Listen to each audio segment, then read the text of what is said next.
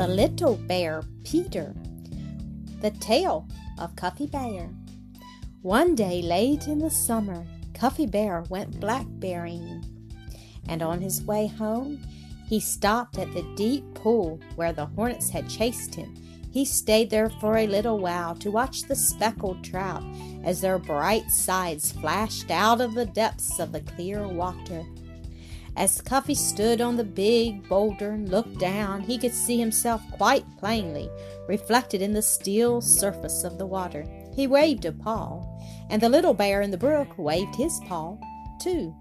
Of course, Cuffy knew that it was himself he saw, but he pretended for a time that it was some other little bear who was playing with them, and he was having lots of fun. You see, Mr. Bear's family was the only bear family for miles and miles around, and Cuffy often wished he had other little boy bears to play with.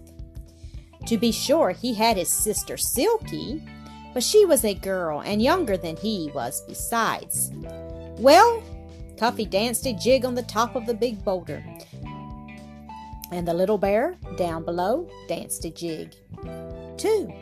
And Cuffy waved his paw again at the little bear in the water, and once more the little bear in the water waved a paw at him. It was great sport. And then Cuffy happened to look up. To his great surprise, there stood a little bear on the other bank of the brook, right opposite. Cuffy was astonished. The other little bear and the little bear in the brook looked as much alike as two peas. Cuffy had never known that he could see a picture of himself by looking anywhere except into water. It was very strange, he thought. He waved a paw, and the little bear on the other bank waved his paw. Cuffy kicked up one of his hind legs, and the other little bear kicked up too.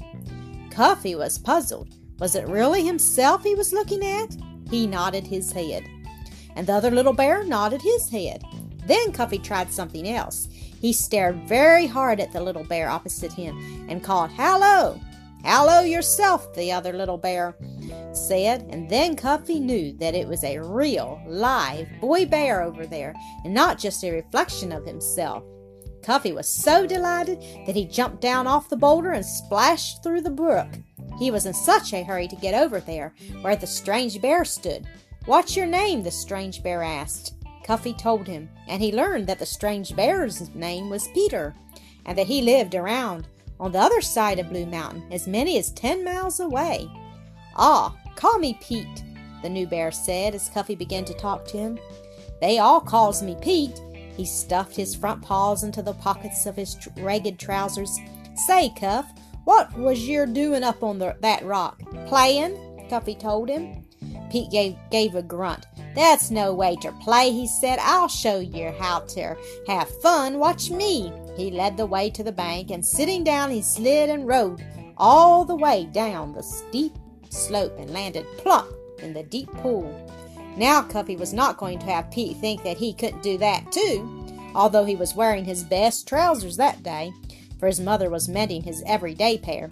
Cuffy sat down on the top of the bank, and in another moment he had slid and slipped down the bank and landed kersplash in the water. Thank you for listening to another episode of AcreSoft Story Classic.